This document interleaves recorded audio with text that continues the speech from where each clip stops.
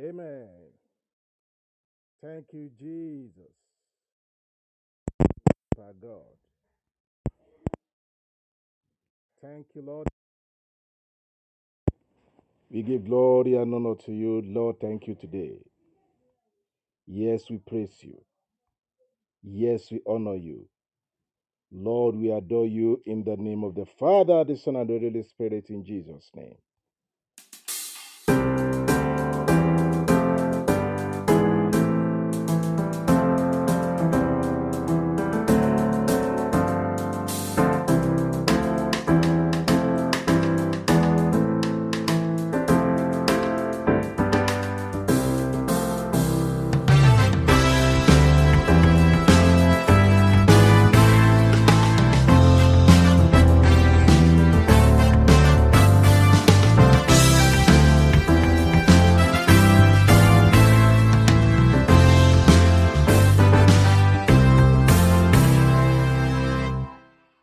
Lord, we thank you today. We give you glory, adoration, and praise to your name in the name of Jesus. Lord, you are excellent. Lord, you are glorious. We praise your mightiness. We praise your wonderful name. We love you, Lord. We praise your Maker. We give you glory for who you are. Thank you, Lord, for what you continue to be for us. Blessed be your name. Blessed be your name. Lord, you've been great, you've been good, you've been kind. Oh Lord, and we worship you for who you are in the name of Jesus. Thank you, Lord. Thank you, Father. Thank you, Holy Spirit, for this glorious hour again in your presence. Holy Spirit, we worship you. Thank you, Father. Shall we pray, please? Can we pray, please? Father, in the name of the Lord Jesus Christ, Holy Ghost, we worship you. Father, we give you glory. Holy Ghost, we praise you. Son of God, we say thank you. Our God and our Maker, we say you are glorious. You are awesome and wonderful. Great is your faithfulness, O Lord God Almighty. Great is your loving kindness, O Lord, we bless you. Be your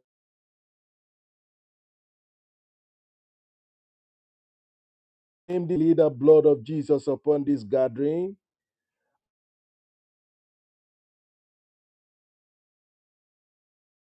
Lord, even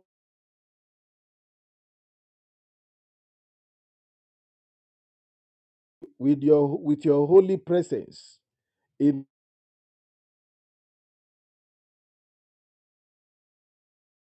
the name of Jesus,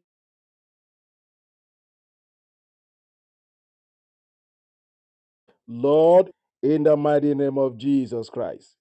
Holy Spirit,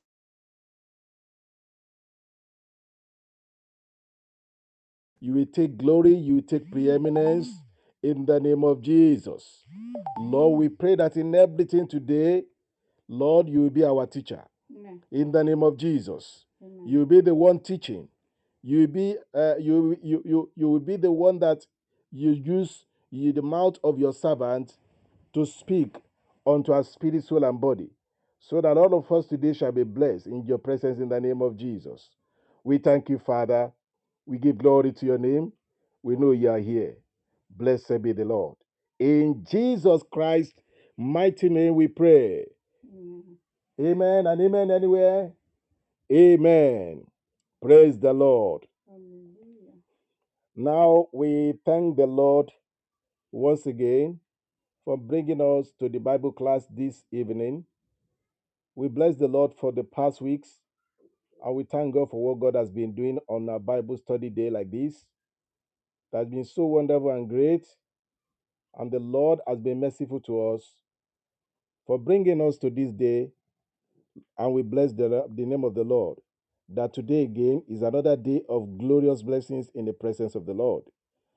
We pray that the Lord God Almighty in his faithfulness will see us through. He will bless us in the.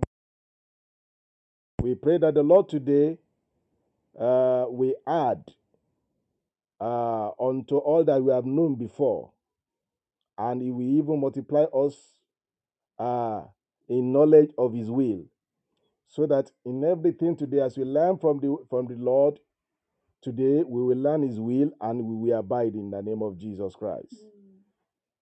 Today we are going into our study, Bible study, on the titled uh, study through the Gospel of uh, Romans.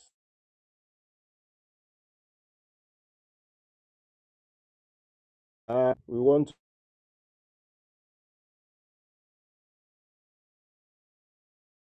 we started from verse 1, and then we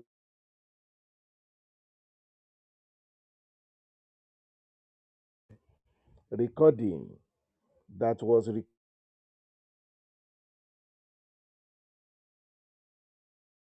the name of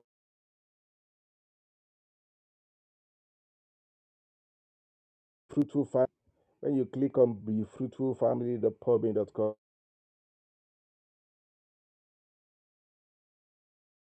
through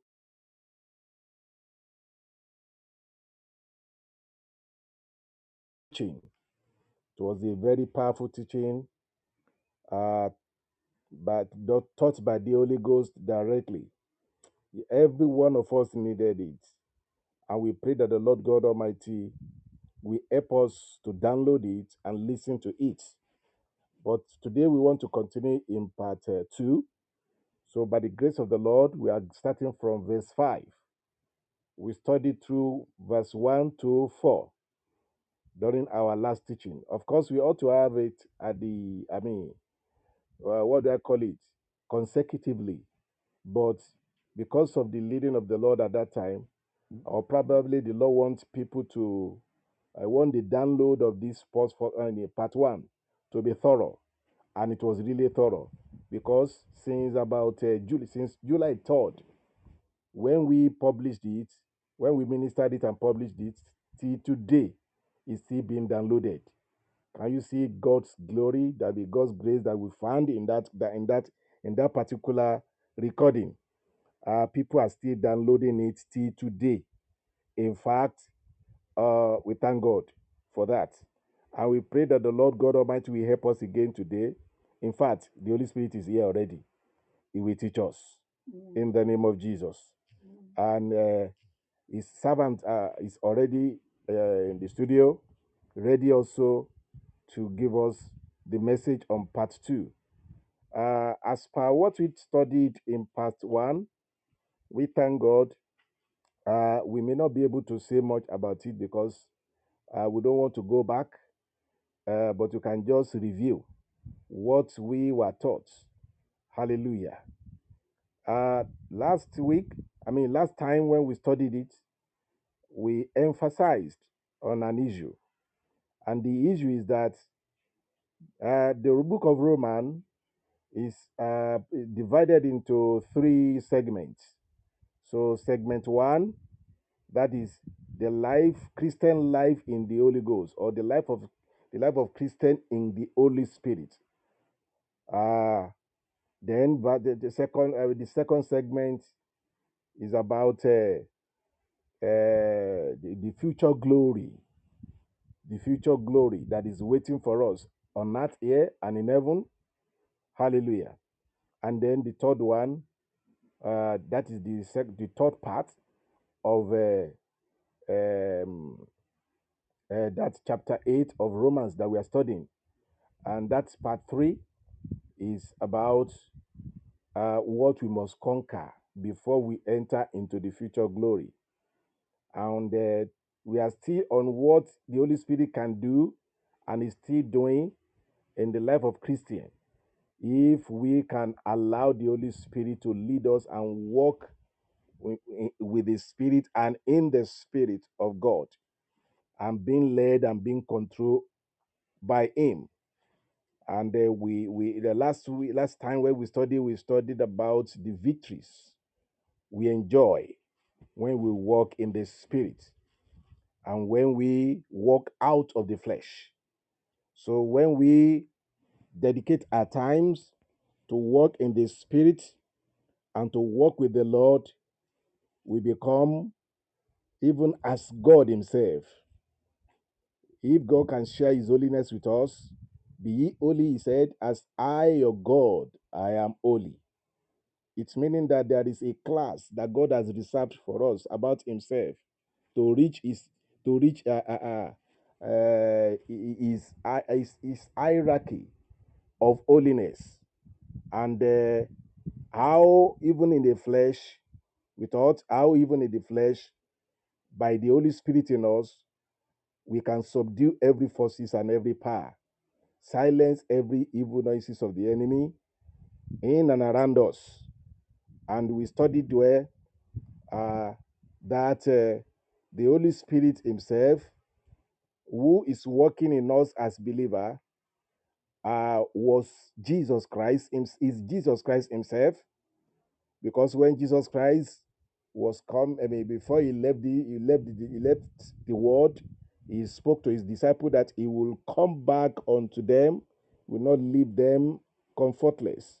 He will still come back in the person of the Holy Spirit.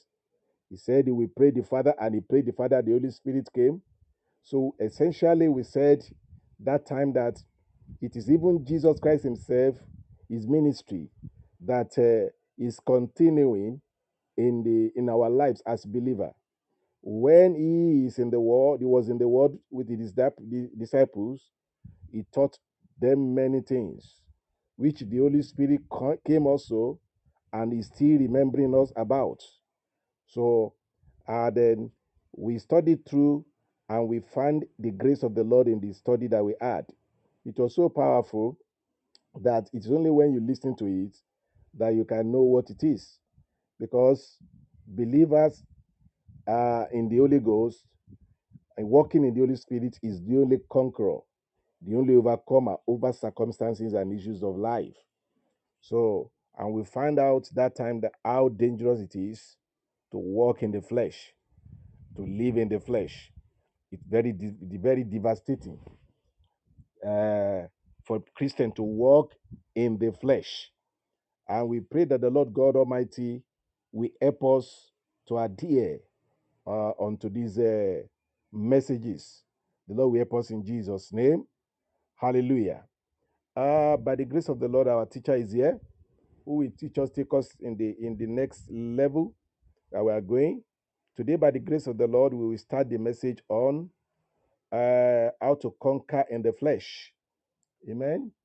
How to conquer in the flesh. These conflicts that we are having between the flesh and the spirit, and we believer being our life being the battleground for the Holy Spirit and even the flesh that we are living in now. So presently, we are in great conflict with the Holy Spirit. The flesh is in great conflict with the Holy Spirit, and the Holy Spirit is in conflict with the flesh.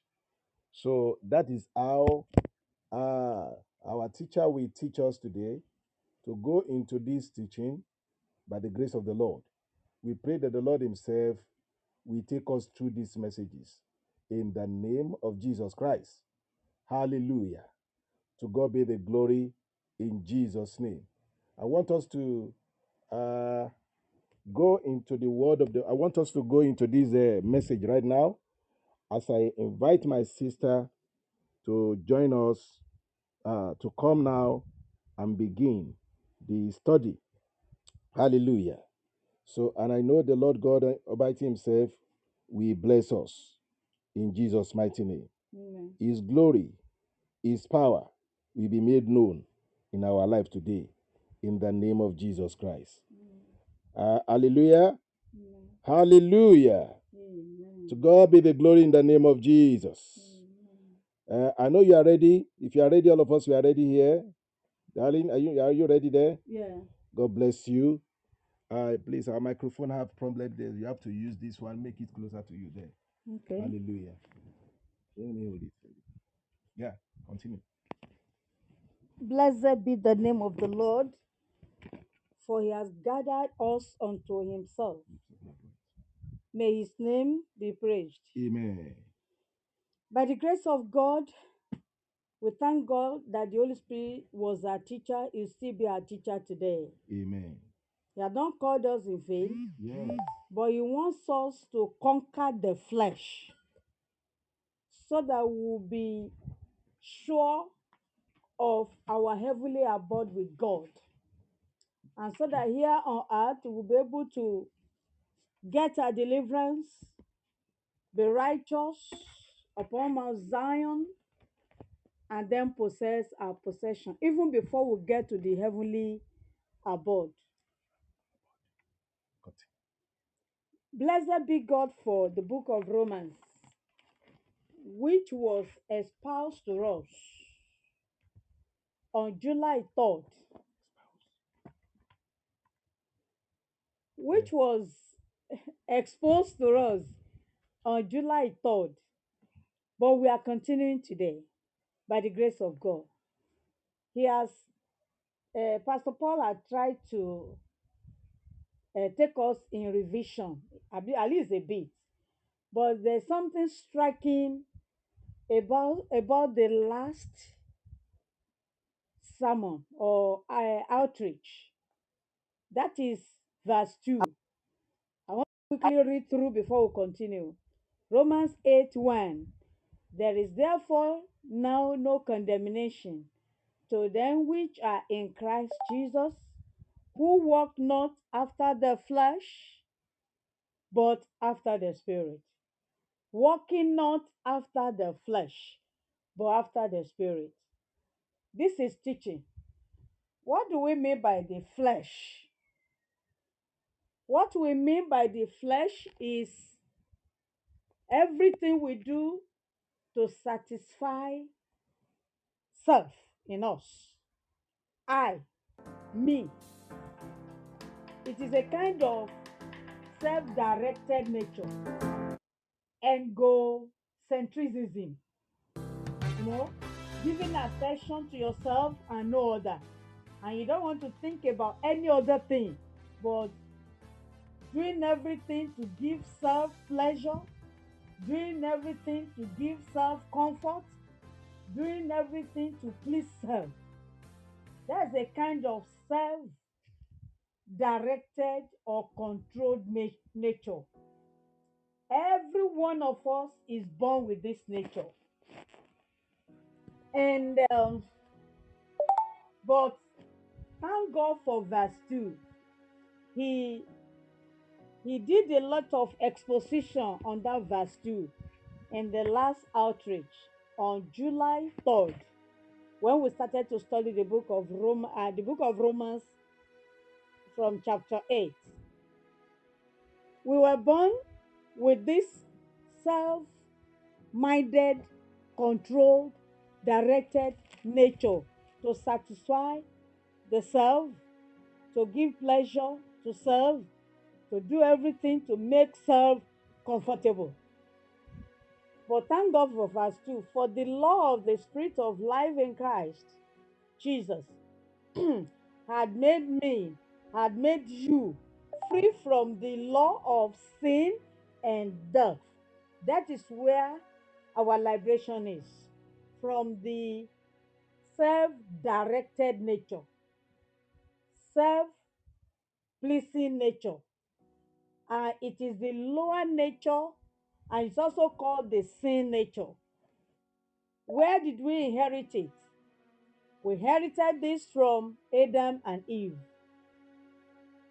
Everybody with the little science knows that the traits of your mother in you, the traits of your father in you, is gotten from the gene or the chromosomes, which is the unit of inheritance. It transfers the traits in the parents to their children and their descendants. And it is from this gene that we got the nature of sin. How they are, when God created them perfect, clean, in his likeness in the beginning in Genesis 1:26, how come the nature of sin.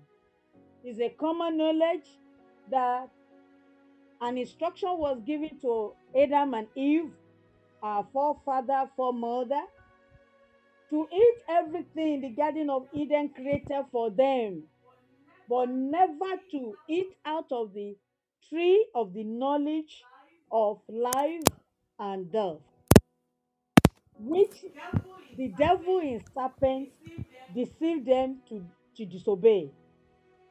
And from the day they are, especially Eve, from the day, from the time she allowed the devil in the serpent to overcome her to disobey God, that was the time the nature of sin overruled and take over from the nature of Christ or God in us. And since that time, as it was then, so it is now.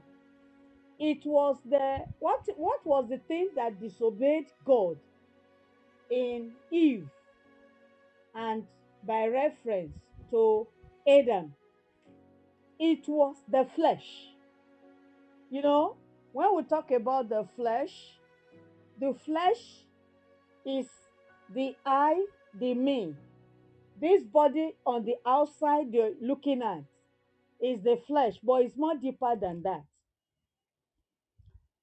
The flesh walk in the activation of the five senses, and that is what it works with.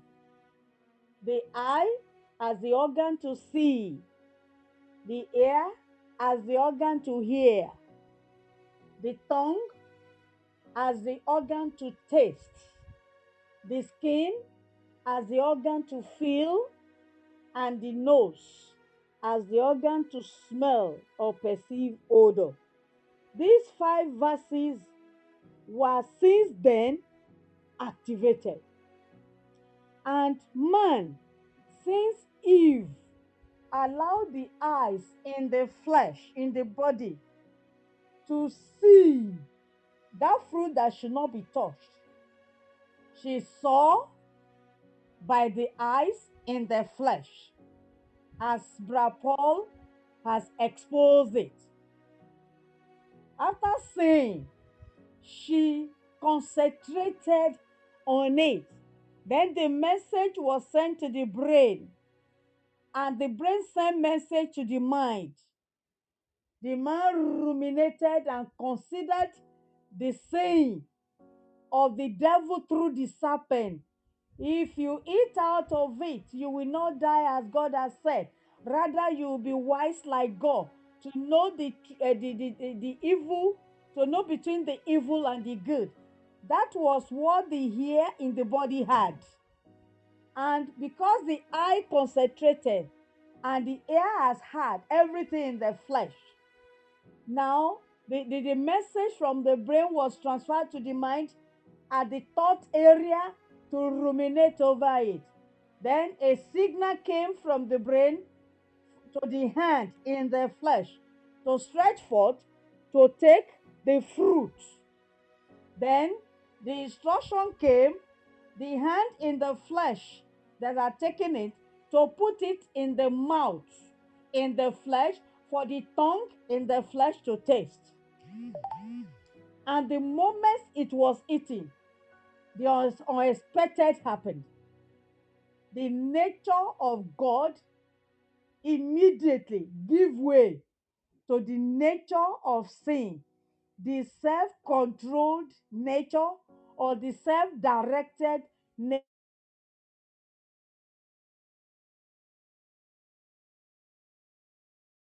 nature of sin. Since that time, the the soul of man that was in the likeness of God plus the spirit was polluted. The candle in the spirit area of man was put off and became dark, such that the inspiration from the spirit of God in the inner parts, that likeness area that is of God, could not inspire the spirit and the soul of man again. So he doesn't or she doesn't understand anything of the spirit anymore, as if he was cut off because the candle of that spirit had been put off. Many things happened at the eating of that fruit. And the nature, the lower nature, the nature of sin, self-directed nature, self-controlled nature took over. And that was death.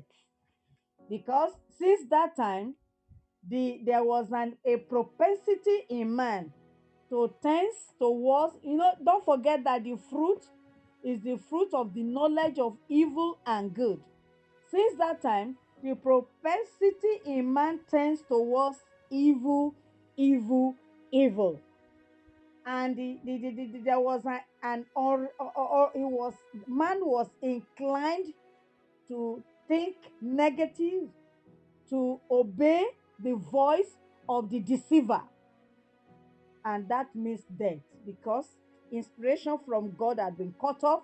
The candle that lighted the spirit of man, had been put off. Man in on the inside, the spirit and the soul of man have been cut off from the major spirit, the likeness of God that inspires, that gives us understanding, and that lighted up. Then the mind on the inside became a dark, became a non-entity, not having, not being sensitive to anything of the spirit, and only being carried about by the little breath left of God left in him, like a walking corpse. That was where the nature of sin, the self-directed nature, came in. Now, what are we saying?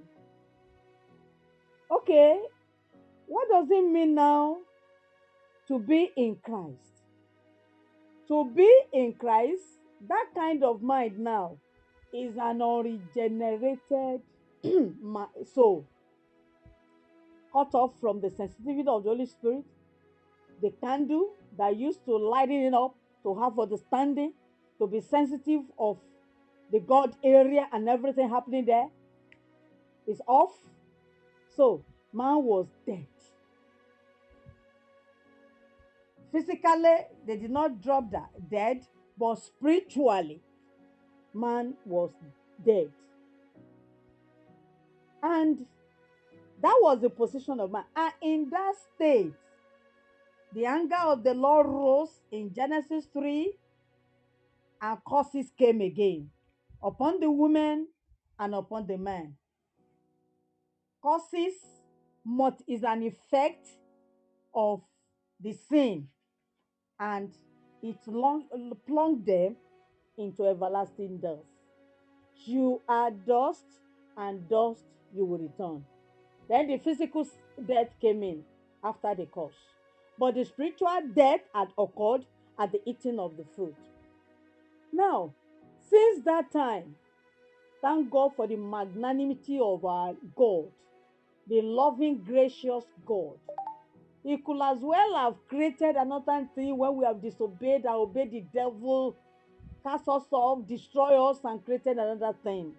But because of a love, an unconditional love that's so deep, wide, and high, that cannot be explained by anybody, even at the point when God was releasing curses upon the woman in Genesis 3, releasing curses upon the man, death was sure. The spiritual they have imposed upon themselves by obeying the devil. The physical God add unto it.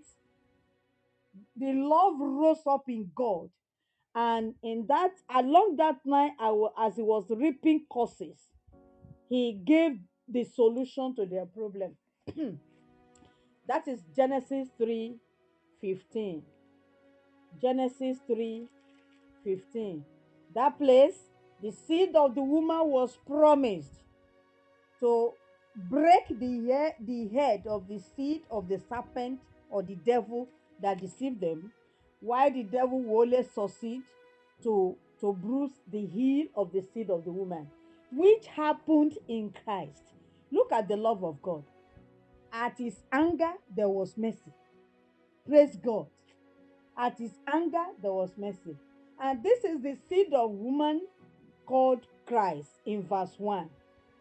that despite the fact that we are dead spiritually, separated from God, we don't have access to glory, to the heavenly abode, we are destined to everlasting fire, which is the second death, according to Revelation 20:14.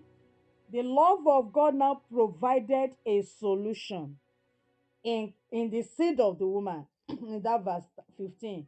By and by, there were prophecies about the Christ that will be born, and eventually, he was born in Bethlehem. His mission, as Brabol has exposed, was to redeem man from the spiritual death so that we are quickened and alive again to possess our possession. One, the position of the prince of the world. Because in Genesis, after he had created us in Genesis 1:26, he gave us everything he had created to dominate over, subdue, rule, and multiply and be fruitful. That we are to multiply his righteousness, his likeness. But the sin submitted the key of authority to the devil that we obeyed. But Jesus, that was promised then, eventually came and submit in our likeness, in our flesh, in the flesh prepared for him, according to Hebrews 10:5, quoted by Brother Paul in the first outreach. That body was the one that sinned, the eye that saw, the ear that heard the devil, uh, the instruction from the brain to the mind to think about it, giving order to the hand in the flesh to pick, and the hand putting it in the mouth and tongue to taste everything in the flesh. It was the flesh that offended God in man. And how terrible is that thing that the flesh has done? Have you ever imagined it? In the heart of God in the beginning, it was his mind that the man should live as if in heaven. What is in heaven? Righteousness. According to Romans 4:17, in the kingdom of God, which he wanted to replicate on earth with Adam and Eve if they had obeyed him. Righteousness, joy unlimited, unspeakable, everlasting in the Holy Ghost, and peace. When we talk about peace, think about it. There is nothing that is not in peace. Abundance, life, justice, everything good is in peace. So God wanted to replicate heaven on earth by creating Eden and by creating Adam and Eve. If they had obeyed God at his own right time, I want to believe it was created for them. The fowls in the air were created for them, the creatures in water, everything keeping on land, the farmer, everything was for man. Everything in the garden was for man. The earth created is for man to dominate, like in heaven, as God was ruling, for man to rule here on earth. And that was why the likeness of God was him that would have made it possible for him to rule like God on earth. God was just creating a satellite of the heavenly. I believe God, and since everything was created for them, that tree of the knowledge of good and evil will have been eaten if they had waited for God. It will have been theirs to be eaten at the dictation, amen, at the dictate of the Holy Spirit of God. God, at the right time, they will have eaten it. It is still for them. But unfortunately, they were not able to wait for God. They allowed the devil to deceive them in the serpent, and they failed. You see, in that midst of the garden, there was tree of life. That is to say, if they have waited and allowed the time of God to come, that they will be given to eat or eat, given the fruit to eat. I want to believe God will have given them the tree of life to keep them living forever in his likeness, in his image, holy, pure, spiritual, and glorious. But because they have disobeyed, They were not given that tree of life again in love, because they have disobeyed, and the nature of God have been overruled by the nature of the devil, the self-controlled nature, lower nature of sin, so that they will not be perpetually in that nature. God didn't want them to mistakenly pluck the fruit of life and eat and be perpetually in that depraved nature. He quickly made atonement for them, pointing for Christ by the blood shed in the animal. He used the skin to cover them and quickly send them out so that they don't touch that tree of life. And he put his cherubims and angels there to gather so that they don't come back to eat that fruit. So what are we saying? We are saying that eventually that he promised in Genesis 3:15 is what happens in Romans 8:1. For all of us have sinned and come short of the glory of God. Because all of us that are the descendants of Adam and Eve now, we were in them. None of us was born when the eating happened and changed the nature of God to self-controlled nature. And when the curses came, we were still in them. So all of us took it together. And when they were begatting us, bringing us forth, we inherited the nature of that sin, of that self-controlled nature. But we're now saying, now that Christ have come according to the promise in Genesis 15 and has done the perfect sacrifice on the cross with the body provided for him, according to the Bible, in the mouth of Bra Paul, the flesh that was provided for Jesus was tortured beyond measure, lashed wickedly, cruelly, beyond those of the criminals, for he had no sin, just to pay for what the flesh has cost God. Can you please let us go into an imaginary imaginary picture about what the flesh has cost God?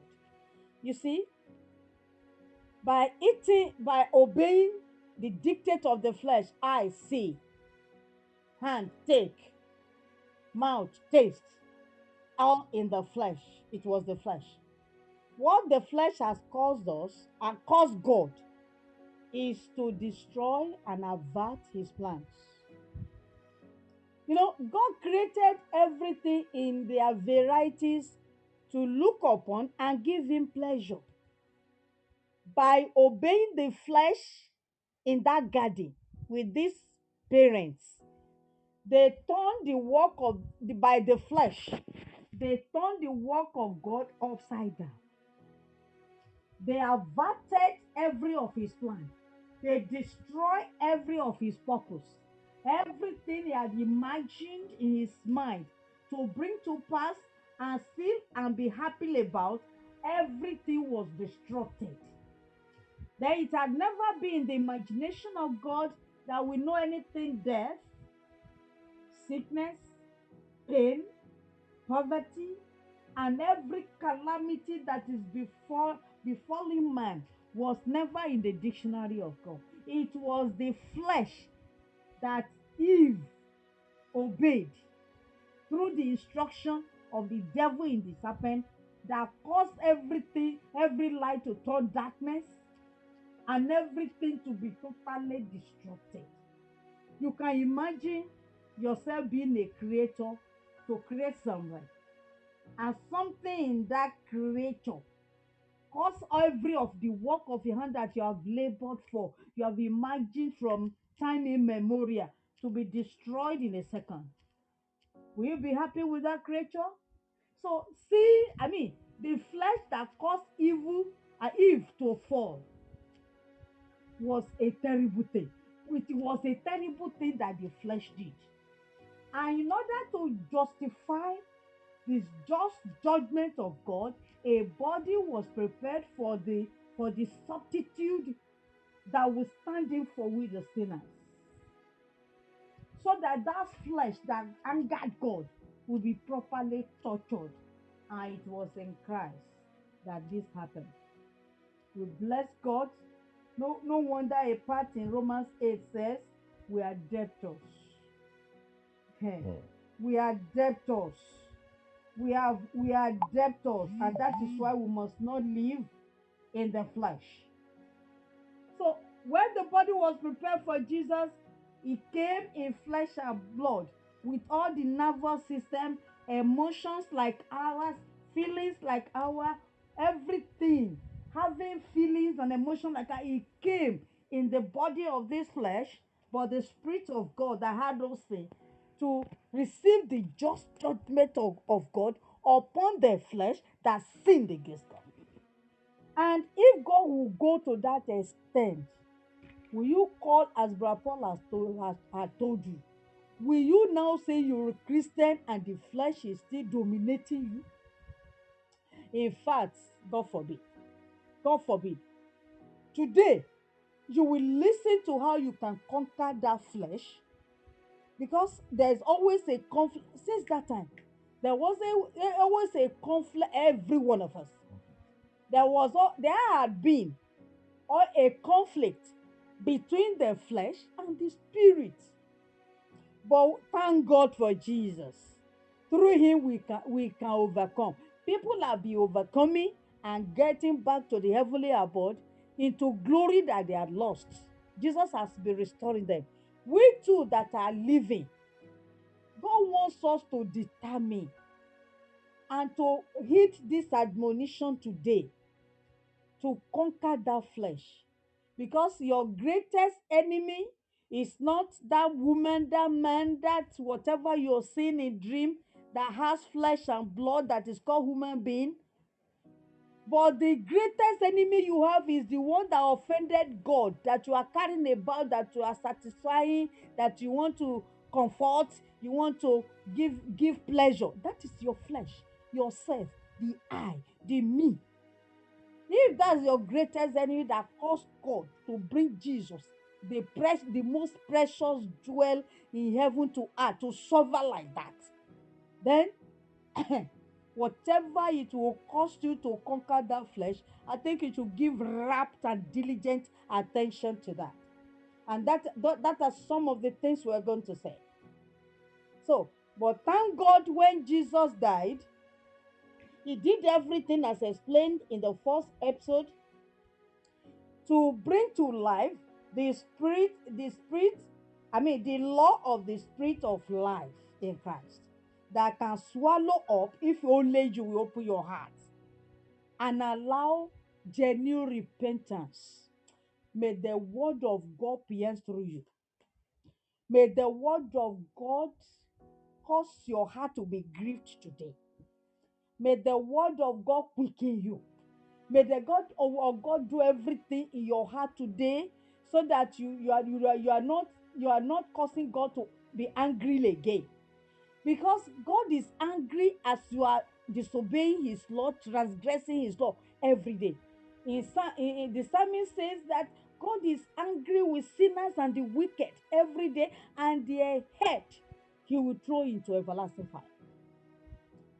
That spirit in you, or that spirit of sin and death today, you will conquer, because you will allow the spirit of the law of the spirit of life in Christ today to help you swallow up or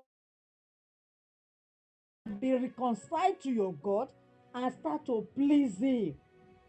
Because if the Son of God's body can be so wickedly weak that it became shreds. You know what I mean by shreds? It was torn off as pieces of meat, because the just judgment of God must be met in the flesh that offended God.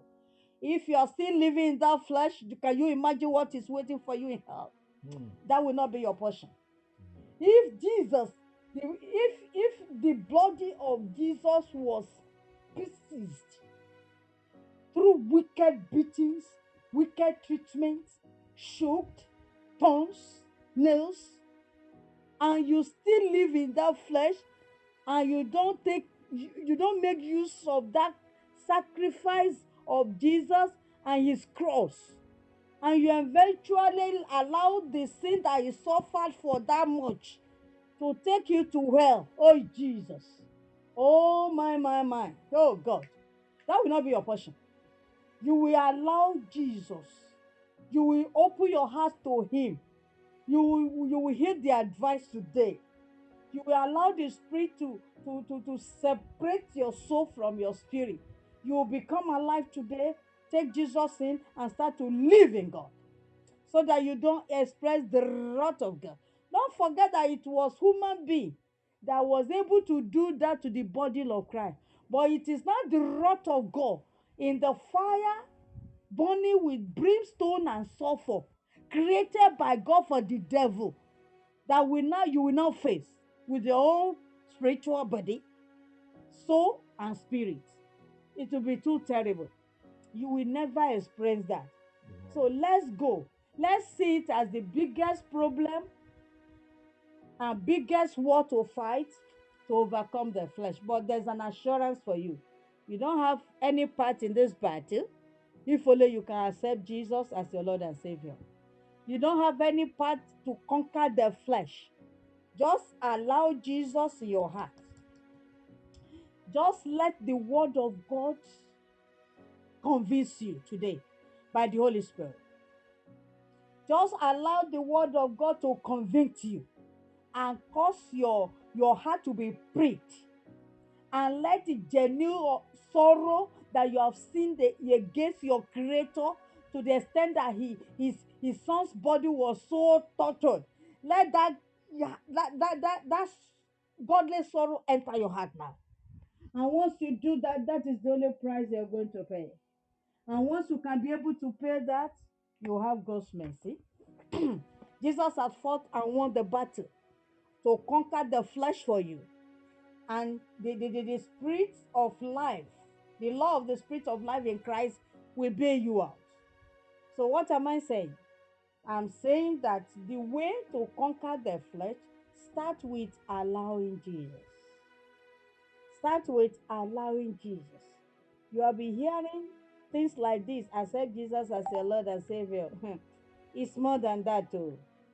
Hey, there's a terrible wrath by God Himself waiting for those that will not take Jesus into them to have this spirit, the law of this law of the spirit of life in Christ to help them swallow up the law of spirit of sin and death and live in dominion over sin here on earth.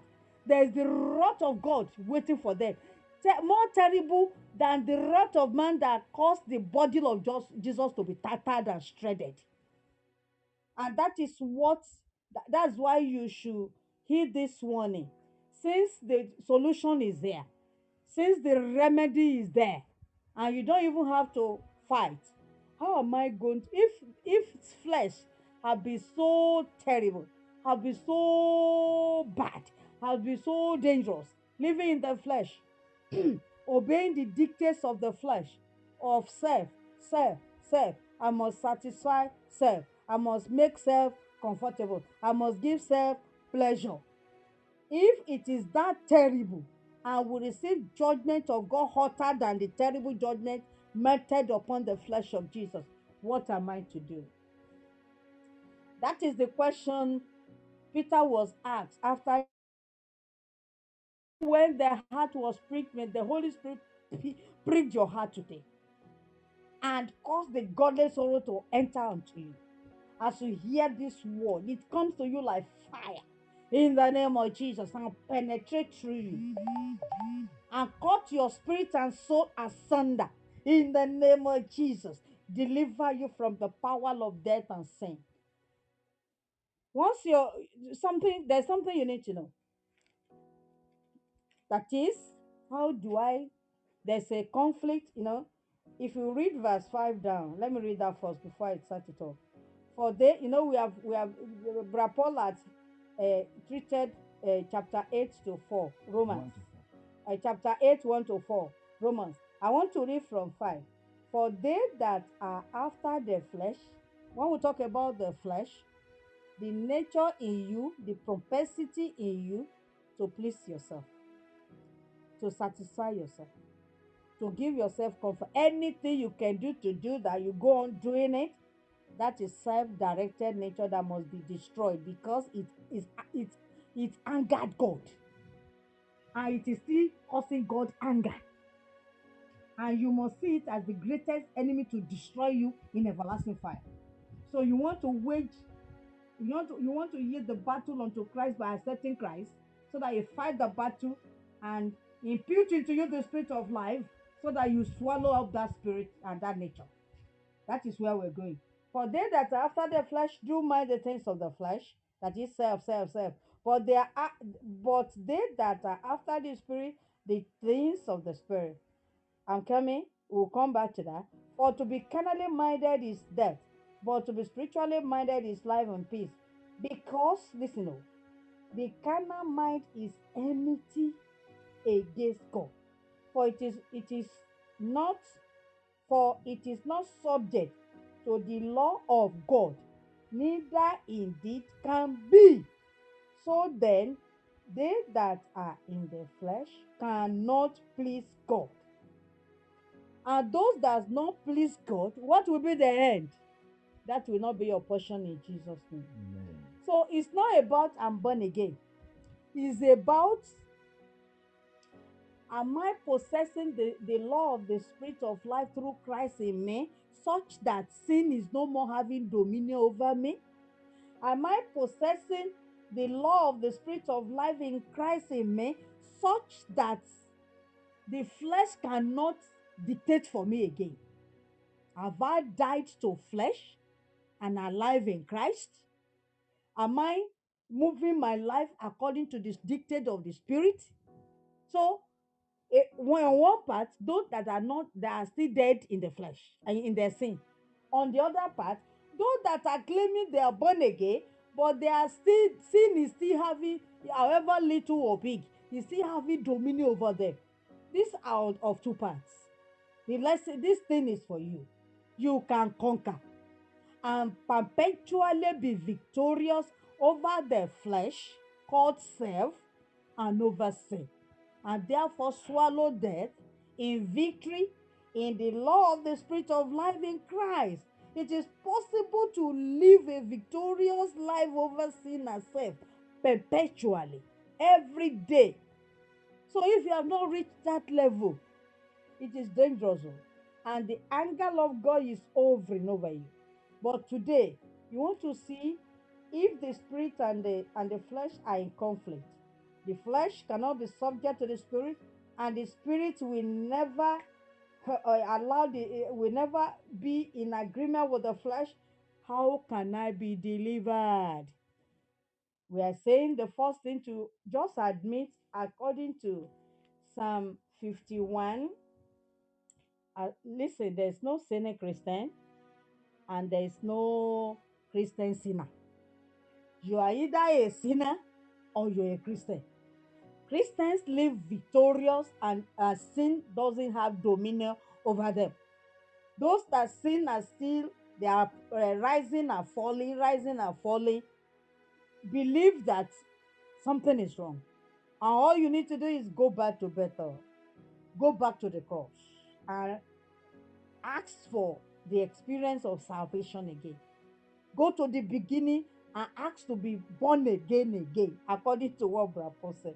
Now, so we are saying, either sin is still having dominion of you, you are falling and rising, or you have not even, you are dead in sin, you don't want to care, you are insensitive to the Holy Spirit, you detest everything spiritual, you are in a dangerous uh, terrain, because you are inviting the wrath of God, and it will be too terrible.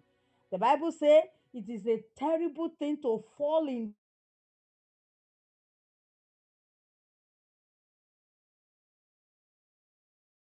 but by the grace of God, we were like this before, but because we did what we are going to dish out now, God help us to overcome sin, flesh, self, and death. And that is why we are in position to admonish you. What we did and got free, if you do it, you'll be free too. Yes. Because Christ is still working. Christ is available.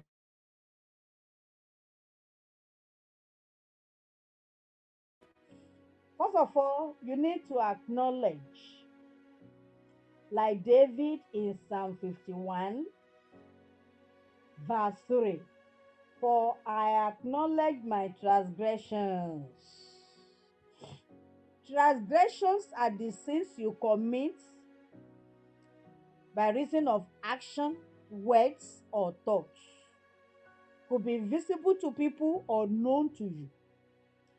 But the other part said, for I acknowledge my transgressions and my sin, singular, not sins. My sin is ever before me. That sin there is the one inherited from Adam, the self directed nature, lower nature, sin nature that we are talking about, that cause you to want, it is inside you, it's like a root that is producing nutrients for the tree you see on the outside. The tree is in the soil. So this time singular sin in verse 3 of Psalm 51 had to be dealt with before you can be totally delivered from the propensity to tend to satisfy the flesh, give flesh pleasures and comfort that it demands and dictates. Whatever the flesh asks you to do, that's what you do. So it is this sin, it is the cross that can settle it, the cross of Christ. It is a root that needed to be uprooted. And only the work of the cross can do that. If that is not done, you may be professing you're born again, and yet you will not produce the fruit of repentance. You will still find yourself falling and rising, not able to overcome sin and temptations. So, the root of sin, which is the singular sin there, at 3b, Psalm 51b, everything can be settled at the cross. See the transgressions as the branches. See the singular sin there as the root, inherited, that you don't have control over. It is inside. It is the thing, the tendency that is pushing you to do other things negative. But at the cross, merely looking at Jesus, believing the work of the cross, heeding this admonition will settle you to change the nature of sinning, obeying the flesh, unto death, everlasting in hell. The work of the cross, as you believe and hear this admonition, can change that nature to the nature of God again. And such that the law of the spirit of life in Christ will take over and you'll be in dominion forever in Jesus' name. Amen. So acknowledge that your transgressions and acknowledge the inherited sin. Then, verse 4, against thee only have I sinned, and done this evil in thy sight, that thou mightest be justified when thou speakest, and be clear when thou judgest. I'm going to verse 5. Behold, this is what you acknowledge. It's not about my hands are clean. I don't think evil about my neighbor. I'm a morally upright person. That is not what we're saying. You just so acknowledge that verse 5. Behold, I was shapen in iniquity, and in sin did my mother conceive me. Just acknowledge that I've inherited the nature of sin that caused me to do contrary. Then confess all the known sins too, plus the inherited one. Come by faith to Jesus, set the cross before you. Look unto him that is hanged for you as a substitute and propitiation for your sin. Believe what he has done.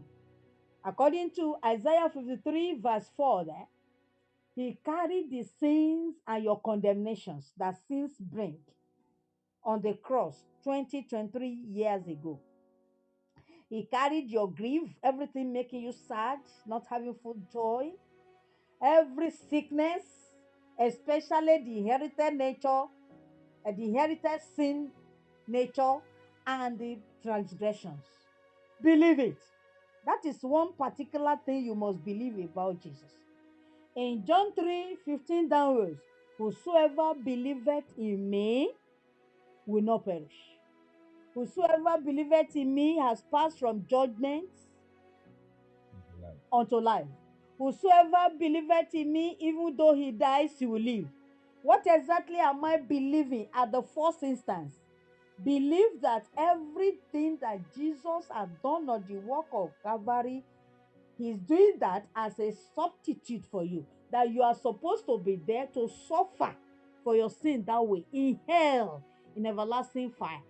But because he surrendered himself to the will of God that loves you, to be a substitute, he surrendered his body to be suffered. He surrendered everything so that he died instead of your death in everlasting hell. He suffered everything on the cross. Listen to me. You just have to believe. This is the only thing you'll be. Once you are able to believe this, you'll be transported, eh, from the kingdom of darkness today to the kingdom of light, the kingdom of the dear son. Yeah.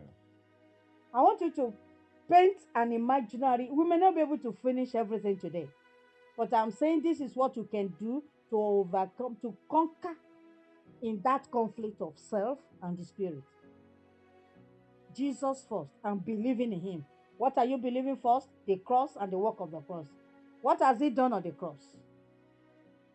Listen to me. Everyone that doesn't repent of his sin and accept Jesus as his Lord and Savior with true repentance and total turning away from sin, overcoming sin, when he lands in hell, do you know that everything that happened in hell happened to Jesus on the cross? To convince you by the Holy Spirit that he did it in your stead, so that you will not experience it in hell again. And that is why your heart must be showing gratitude to him right from the time you're hearing this. And that is why we're so much indebted to God about what he had done in Christ. Because God in Christ, Christ in God, did it together. Yeah. When the son is tortured, is the father that is tortured.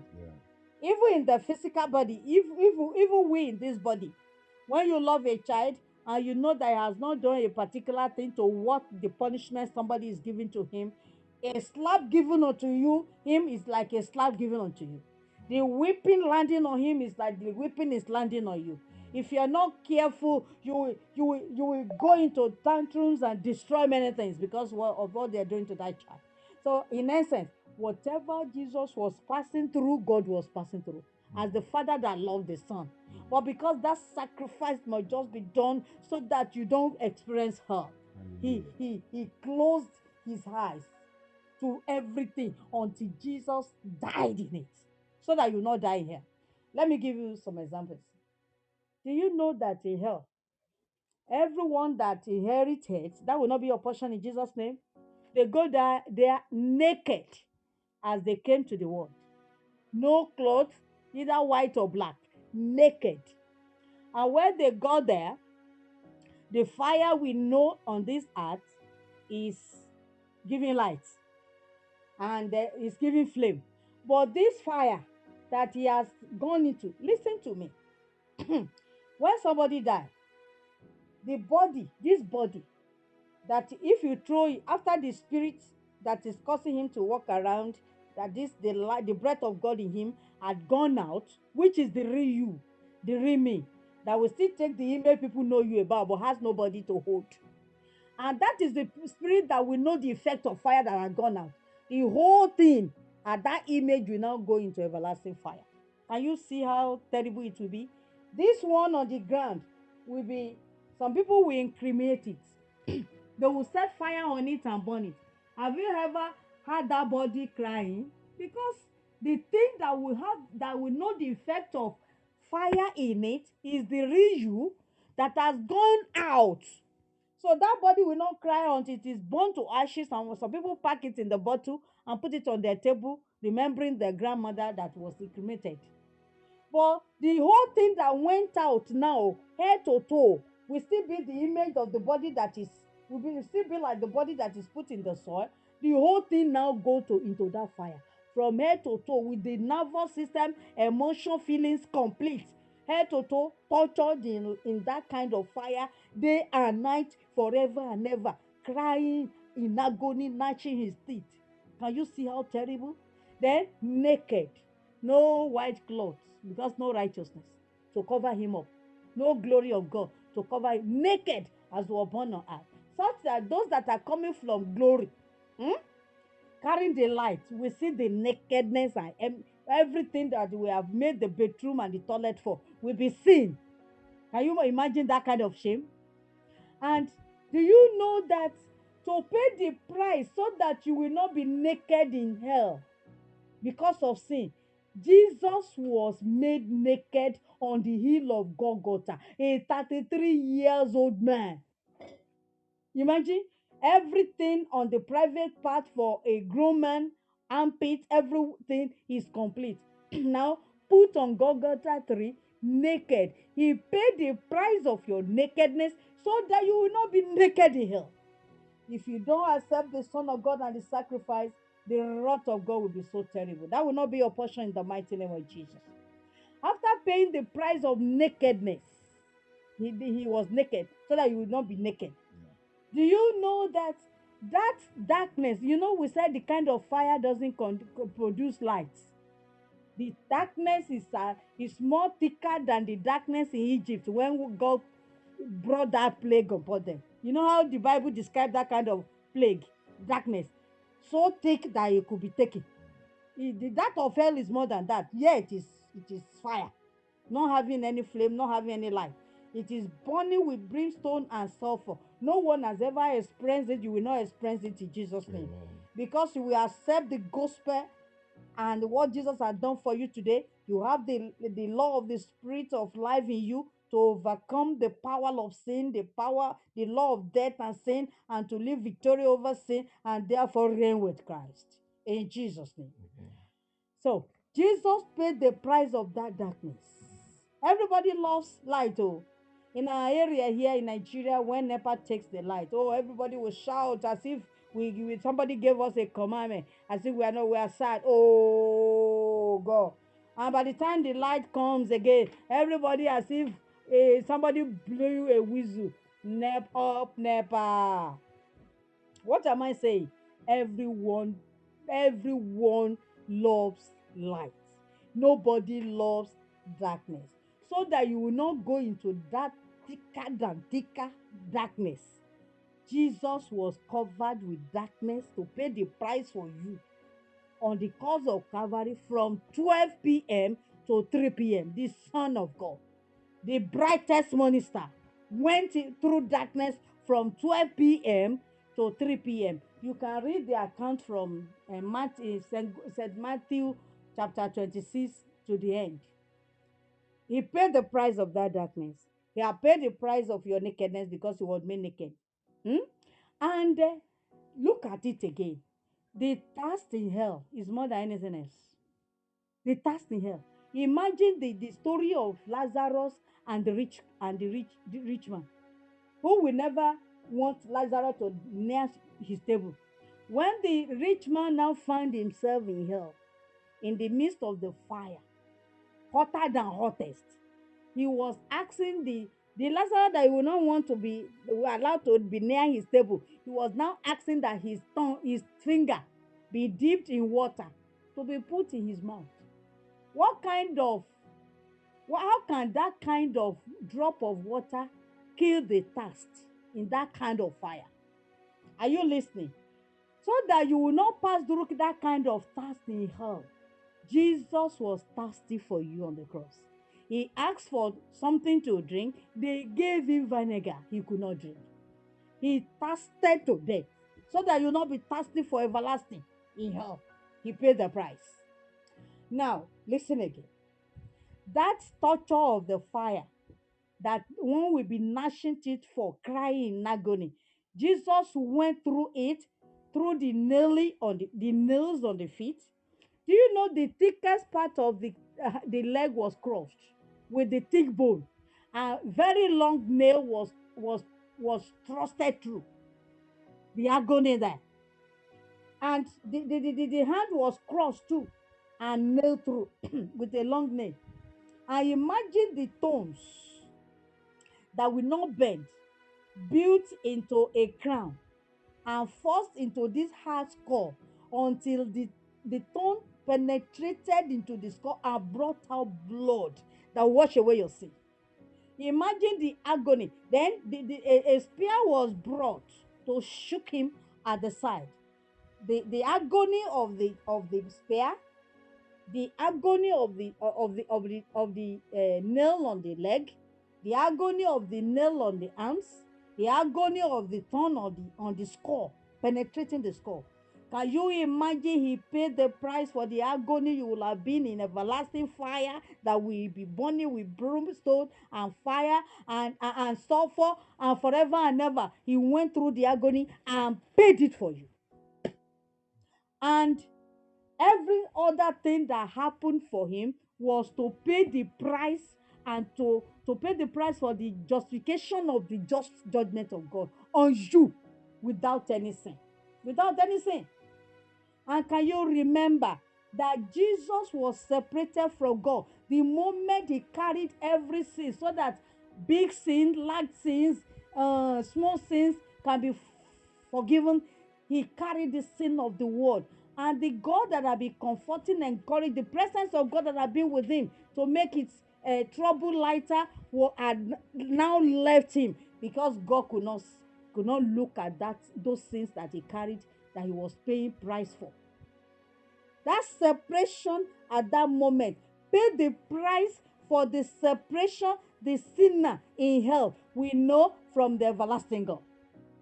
So everything that happened to Jesus on the cross, either I remember now or not, was what will happen to sinner, because those that drop in hell will never see the glory. And in fact, there is a gulf according to Jesus, the parable of Jesus. And it's not even a parable. Those that God gave opportunity to go to heaven and come back came to testify that the rich man is still in hell today, and that Lazarus is still in the bosom of Abraham. Imagine. So what we are saying is that there is a gulf, according to that parable, between those in hell, so that they cannot cross over to glory, between hell and the glory. So, what are we now saying? We are saying that if Jesus has done this much for you, you need to acknowledge your sin and receive him, so that you don't experience the same thing. All you need to do is let what we are saying touch your heart, cause your heart to be pricked, bring godly sorrow to you, that it is my sin that has caused this child to be torn into pieces. That is the price you will pay. And that is verse 17, 51, 17. The sacrifice God is demanding from you now is the broken spirit by this word you're hearing, because the word is truth. Broken spirit, a broken and contrite heart, oh God, thou will not despise. That is the only price you're paying. Godless sorrow that will end in repentance, that will bring you to salvation. If you are able to open your heart and be touched with what happened to Jesus on the cross, and your heart is pricked, you have godly sorrow that my sin had caused the Son of God that did not have any sin this much to pay it for me, so that I will not experience this. Oh God, I'm sorry. I'm telling this story so that your heart will be pricked and the gospel, godly sorrow will enter. Those that think they're born again that are not having godly sorrow, I doubt your salvation. And no wonder you are falling and rising. Let's see James 4:8. James 4:8.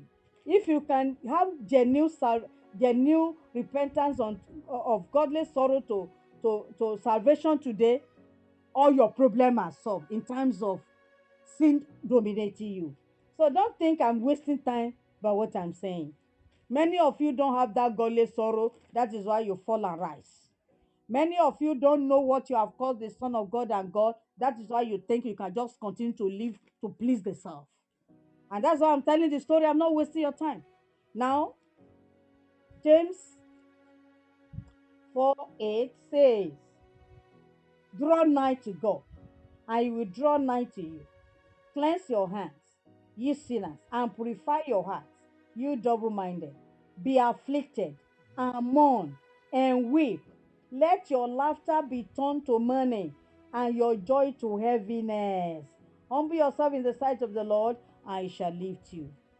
God is demanding for the broken heart of a sacrifice, not animal, not big cattle, nothing, but broken heartedness, godly sorrow for what your sin has called the Son, so that you're sorry for all your sins.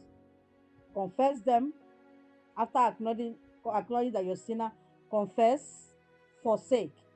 uh, Proverbs 28:13.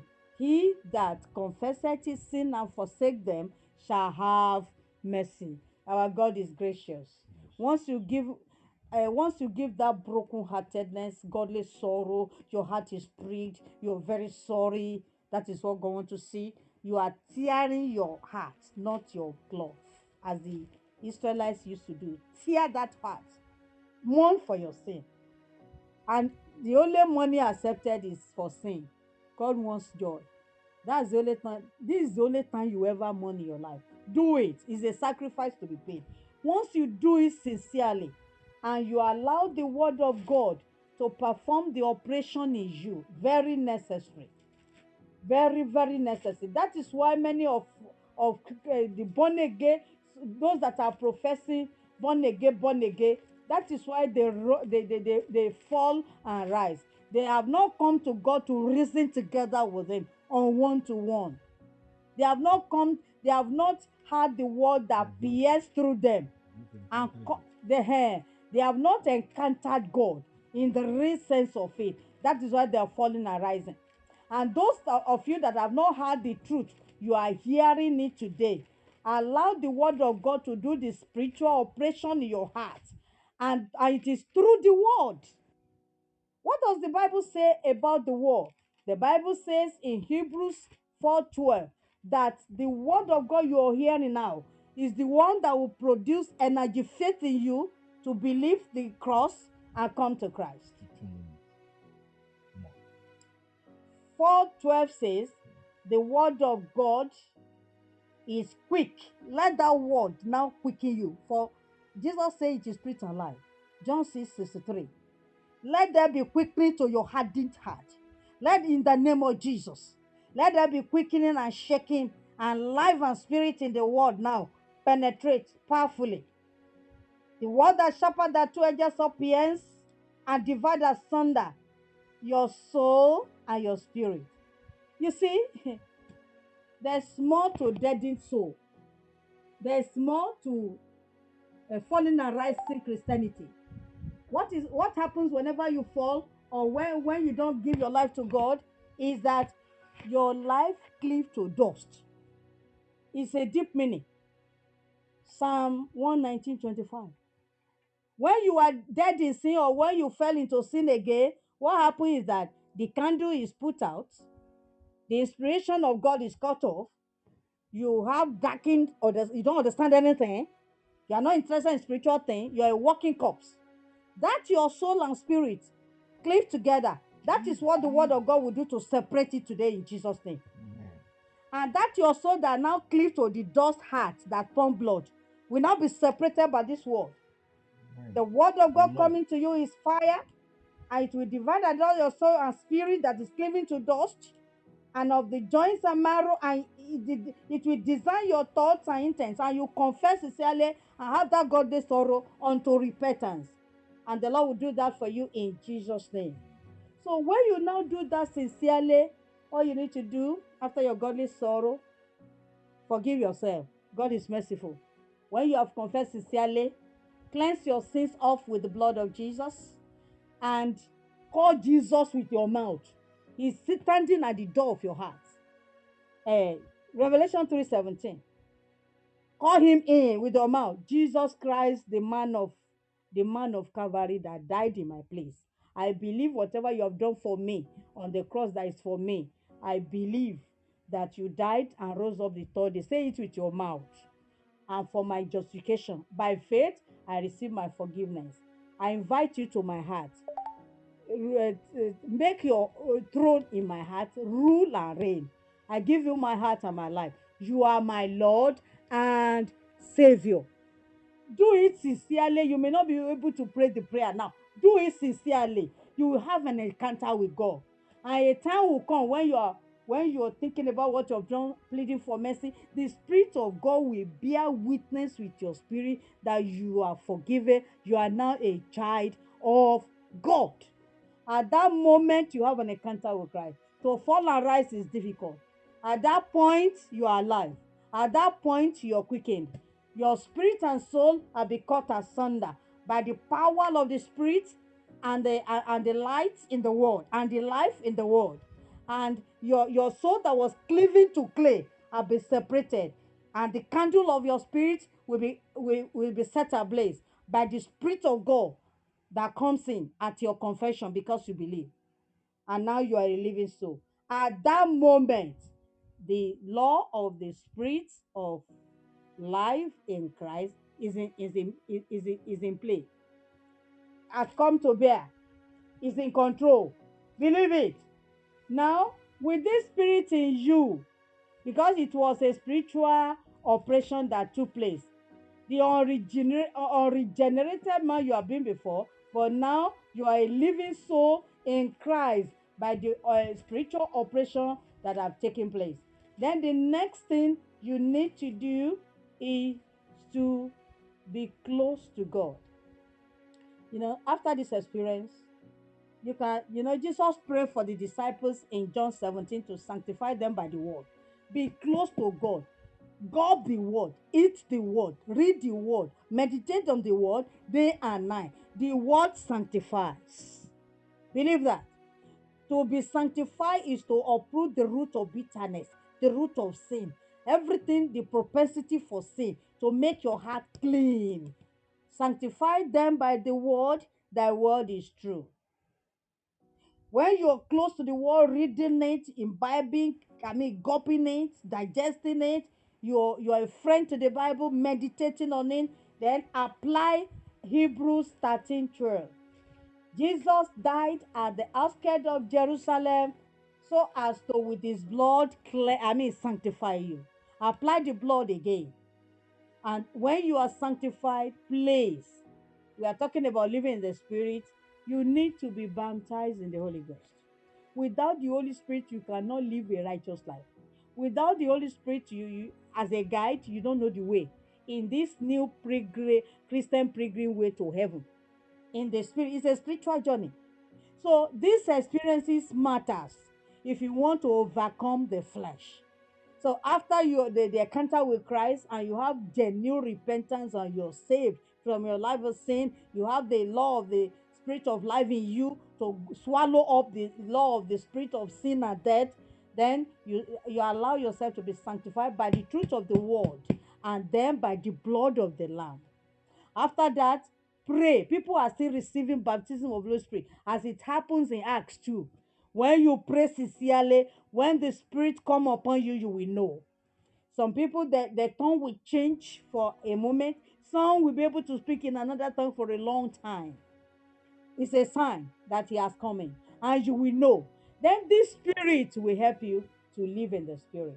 Then, step by step, we cannot go, except that our time is exhausted. After this ones as the foundation of how to conquer the conflict between the spirit and the flesh. Then after this thing, this is just foundation. This is just what? Foundation. But let me quickly say this. There's need for you to be watchful and prayerful. Be watchful. Don't forget that you're studying the word. The word of God must dwell richly in you. Joshua 1:8. Meditate in it day and night. Blessings are attached to it. According to Psalm 1, verse 1 to 6. If you meditate day and night, you don't just read. Get a reference Bible. We are talking practical things here. Get a reference Bible. When you read a verse, go to another verse until you understand very well. Form the mental picture. Imagine. Allow the Holy Spirit to take over because you are now having indwelling in you. That is the Holy Spirit in Jesus. Jesus and the Holy Spirit teaching you. You have come to Jesus. He said, "Come unto me, all you that are heavy laden. I will give you rest." After giving you rest, he said, "Learn of me. My yoke is easy." You must know about Jesus by reading, spending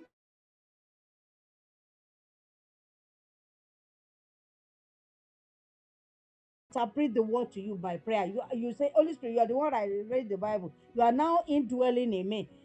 Give me meanings to the word. I want to see the Spirit. Finished? I want to see the Spirit and the life in the word I'm reading. It is the word and the life that will turn you to from glory to glory until you become like Jesus. And with this practice, it is difficult for you to fall into sin, because in the presence of God you have your deliverance. In the presence, when you spend quality time singing praises, reading, meditating, praying as it occurs by the Holy Spirit, and the Holy Spirit is explaining things to you, you're on Mosiah. Upon that place you have your deliverance. Upon that place you go from righteousness to righteousness, and then you possess your possession. With this practice, it is not easy to be dominated by self. The Holy Spirit will ever be winning. There are other things to do step by step, so that forever you are in the Spirit. To be in the Spirit, like John in Revelation. On the day of the Lord, John was in the Spirit. He was meditating. Let it be a practice. Then walking in the Spirit is a daily thing. In Galatians 4:5-20 from 16, it says, this I said then, walk in the Spirit, and ye shall not fulfill the lust of the flesh. How do I walk in the Spirit? You have a lot of word of God in you. When the Holy Spirit is in you, and you have a lot of word of God in you, there will be temptation. The devil will suggest, sin will give you suggestions. What did Jesus use to conquer in Matthew 4? The world. When the devil come like a flood in the suggestions to commit sin, the Holy Spirit, you have the enough word in you that the Holy Spirit will raise up like a standard against that. And that one is powerful to conquer for you. And that is Isaiah 59 verse 19. The Holy Spirit will raise up a standard of the word that you have stored in your spirit. And the temptation, you release the word, you resist the devil. It is written, you will conquer. The flesh will not dominate over you. There are a lot of other things we need to do, but our time is fast spent. Brabo can come in now and summarize and give admonition if he likes. God bless you. We may Hallelujah. continue if the Holy Spirit allows. God bless you. Thank you so much. We bless the Lord for today. Thank God for the message. God bless you, Ma. We need to understand also, with all that we have been taught here about how to conquer in the flesh. We have no more time, but by the grace of the Lord, we will continue next week. I have observed that all that scripture that we are studying here, it need the grace of the Lord to understand them, and even to speak what will touch hearts. But we thank God that the Lord has helped her according to our measure. Praise the Lord. To God be the glory in the name of Jesus. The scripture said it there in verse chapter 5. For they that are after the flesh do mind the things of the flesh. Verse 5. But they that is Romans chapter 8 that we are studying. And they that are after the spirit, the things of the spirit. But to be carnally minded, for to be carnally minded is death, but to be spiritually minded is life and peace. Each of us, we need peace. And the peace of the Lord it comes via reconciling with God, as He has said.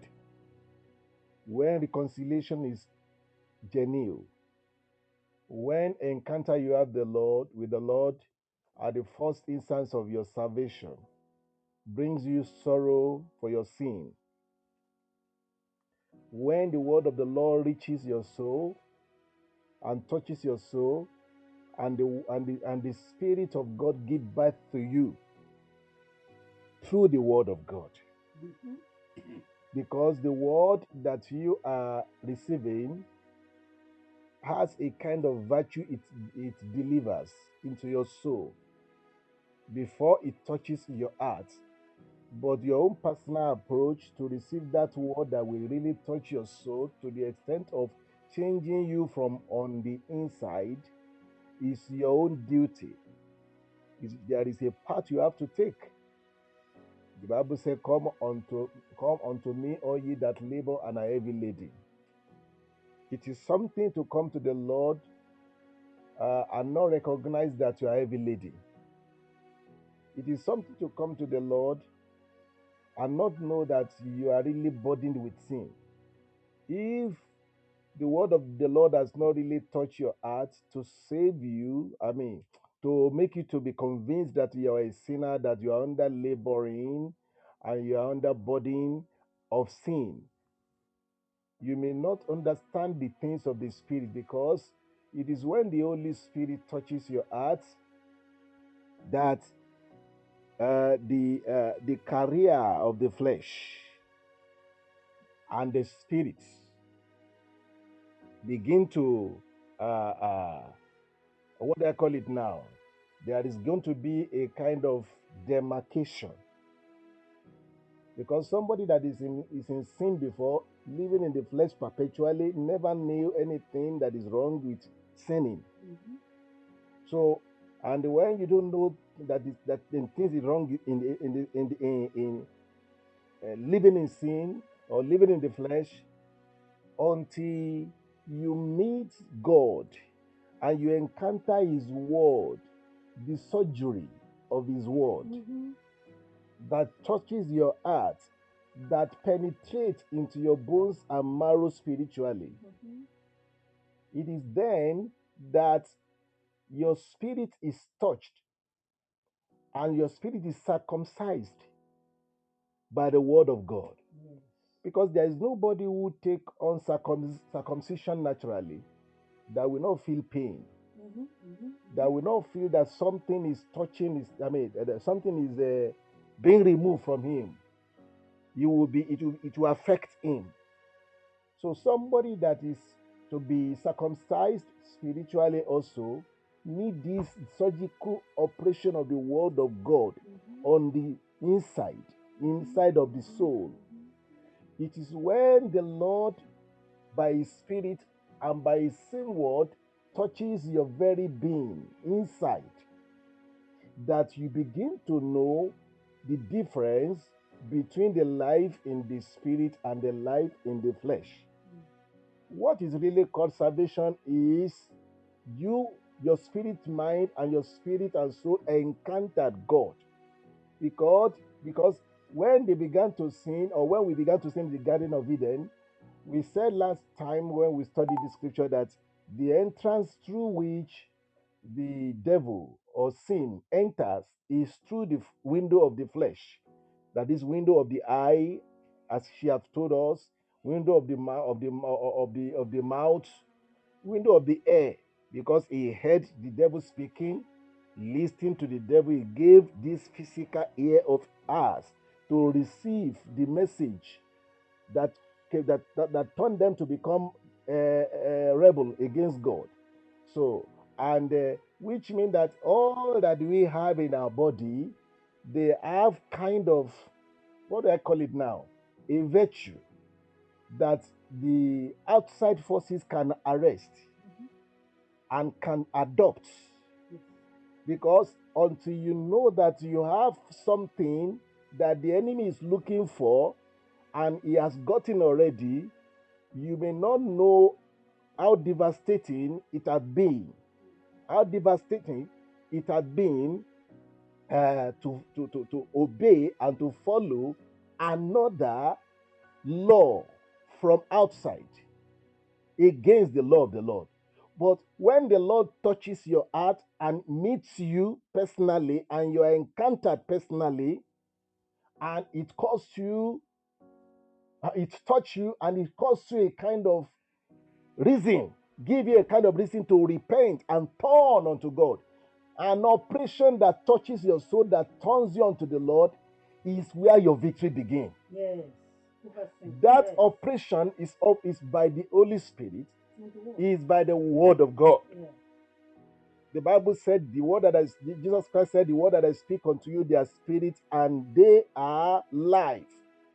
A Christian that had never encountered God, as she said to us, that have never encountered God vividly to the extent of turning unto Him in repentance, we continue to live in the flesh. You will see the problem that we have in the Christendom is this. That is the main problem. Many of us, we have not been touched. We are the word of God that we really say, when we say we are born again, we just thought it was just by coming out to the altar, raising up your hand, and then praying sinner's prayer, and that is the end. And then we are always wrong in the church, even as men of God, to do that and make our people to believe that and many of us that they are being called to the altar, it is not the real gospel that really touch us, or that they really preached, that really reach us. They only gave us their own kind of message, and now they only just said, maybe if you have not received Jesus Christ as your Lord and Savior here, it is time to do that and this, that. If you don't do this, look, I want to tell you something, and this is pure truth. Until you receive the original gospel, the gospel of Jesus Christ, the gospel of the cross, the gospel of salvation, that is the gospel, the kind of gospel that touches heart, that changes life. It is not this, why do I call this kind of preaching that they used to give to us in our churches? You see, if you have not so been touched in the hearts, in your very being, and you run unto God, and you see yourself with that word, and that word really located your sinful heart and your darkness heart, and then, oh my God, until that is until that happen, and it bring you what? Sorrow. The Bible said in the book of is it not for 2 Corinthians chapter 7, verse 10? The Bible said there, it said, godly sorrow bringeth repentance. Godly sorrow worketh what? It worketh repentance. So the godly sorrow that you had, the sorrow that you are a sinner, and you recognize yourself as one. Those are the things that must be done, that goes into your victory as Christian. That is the foundation of that should be the correct foundation that you must have in order to overcome and conquer sin. Because when that one is done, when the Lord touches your heart with His word, and the word of God reaches your soul, then you are born again. Yes. And then when you are born again, that is the foundation. And it's a very glorious foundation. Very wonderful foundation. And that is what you call that is what you call salvation. So there are a lot of us as believers, we are not really saved. We are religiously saved. We are only religiously saved. We are not spiritually saved. There is salvation and there is salvation. When your salvation that you said you have does not convince you that you are a sinner, then if you are not convinced that you are a sinner at the first instance, there will be no reason for you not to continue in sin. It is only when the word of God reaches your heart and touches your soul and you see, it's not just raising up your hand and rushing to the altar where you are called and then maybe making sinners confession and then you are born again. Look. This is what filled the church today and is causing us trouble and problem. You cannot overcome flesh that way.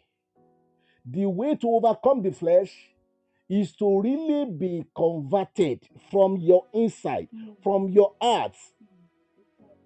When Jesus Christ when John the Baptist began his preaching in the wilderness, what does he cry?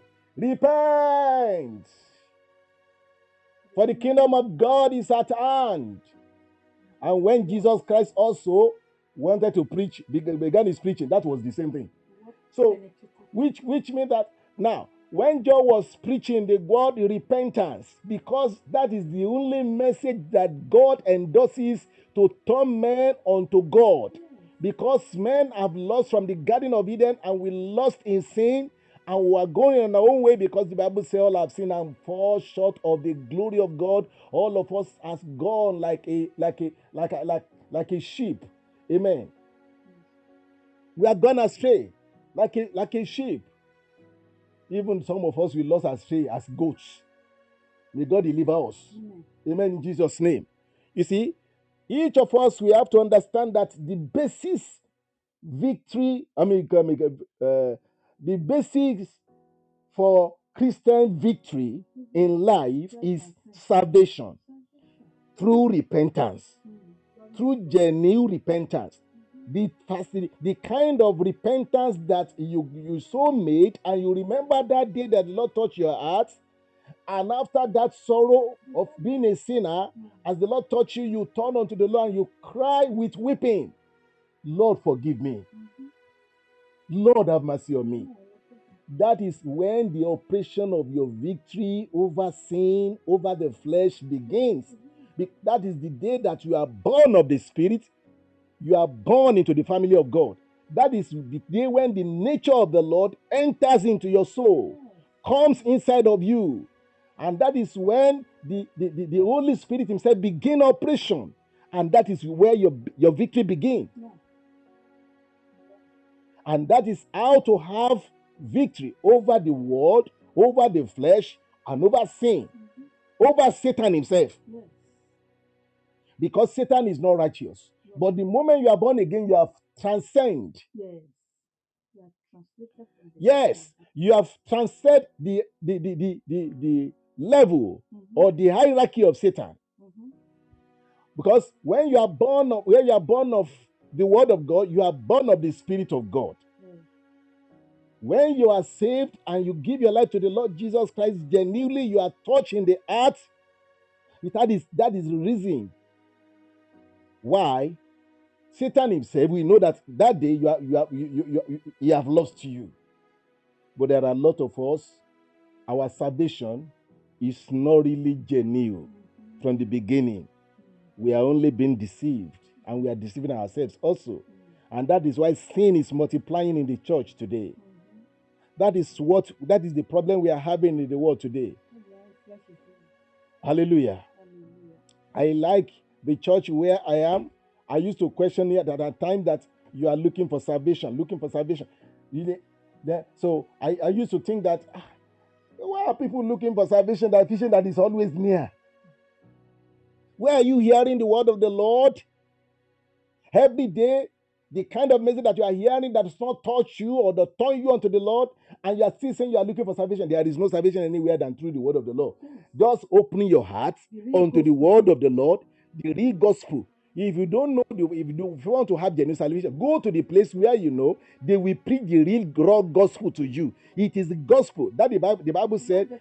The Bible tell me, Paul said that he is not ashamed to do what? To preach the gospel of Jesus Christ, because that is the power of God unto salvation. Gospel still remain the power of God. Gospel of who? Gospel of Jesus Christ.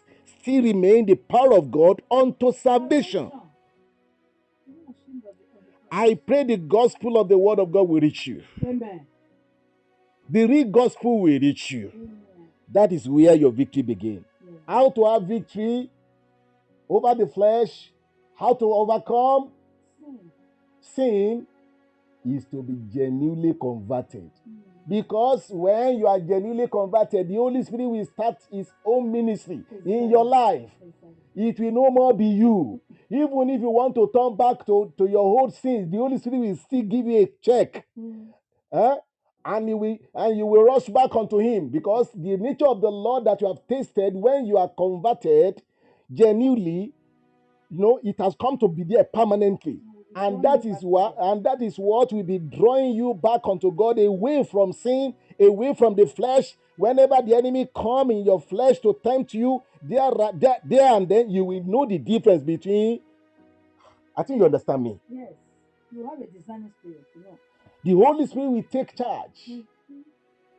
Because when you are born again and born of the Word of God and born of the Spirit of God, the Holy Spirit will not leave you. No. He will continue to guide you. Because the Bible calls him comforter. He is called our guide, our counselor, our teacher. Immediately you are born of the Word of God by the Spirit of the Lord, then the operation of the Holy Spirit begins. The work of the Holy Spirit begins in you. That is the essence of victory. That is how your victory begins. What will you do with Jesus now? As you are rounding up now. What will you do with Jesus? What will you do about your life? Sin is multiplying in the church of God today because our ministers, some of them are not even converted. They were only given positions in the church. They only hand post. They didn't hand salvation. May God deliver us. Amen. The only way to have victory is to encounter Jesus Christ originally. I mean Jesus Christ himself personally. Oh my word.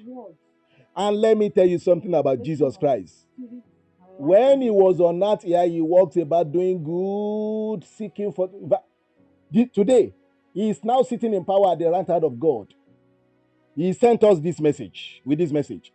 And he's sending us to you to locate where you are right now. You want to have victory over the flesh, you can't have it until you begin your ministry. I mean, your life in Christ Jesus. You know the verse 2 of our scripture says that there is therefore, okay, verses 1 and 2. That is Romans chapter 8, where we are studying. He said, there is therefore now, when? Now, that is no condemnation for those who are in Christ Jesus. We are only talking about those who are in Christ Jesus, who walk not after the flesh, but after the Spirit. Amen. They are in Christ Jesus, and they are no more walking because they are in Christ Jesus. They are no more walking after the flesh that they were living in before, but now they are walking in the Spirit because they have been converted. They are now in Jesus Christ. How you can be in Jesus Christ and still remain in sin? And verse 2 said, for the spirit of life in Christ Jesus has set me free, or made me free from the law of the spirit, of the law of sin and death. There is a law that you are carrying about before until you meet the Lord Jesus Christ. And when you meet him, and a new law that destroyed the nature of sin in you begin. And that is how to have victory, to overcome. I have seen, I have known, and I have experienced it. I have experienced it, and I have tasted it. I have found that the Lord is good. The only way to overcome in the flesh is to be genuinely converted. Yes, the moment you are genuinely converted, leave the rest to the Holy Ghost. He will do it. Study the Bible, be close to God. You will not even be advised anymore. The Spirit and the grace of the Lord will rest upon you to draw near into him, to look for God, to study the word of the Lord. Because the Holy Spirit will be your master, will be your guide, will be guiding you, will be leading you. That's the essence of Christianity. And that is how to have victory. Are you born again, really? Can you tell me you are born again? Have you ever experienced brokenness? Has the word of God reached you one day, one time, and you wept about your sin and you turned unto God in weeping and through repentance?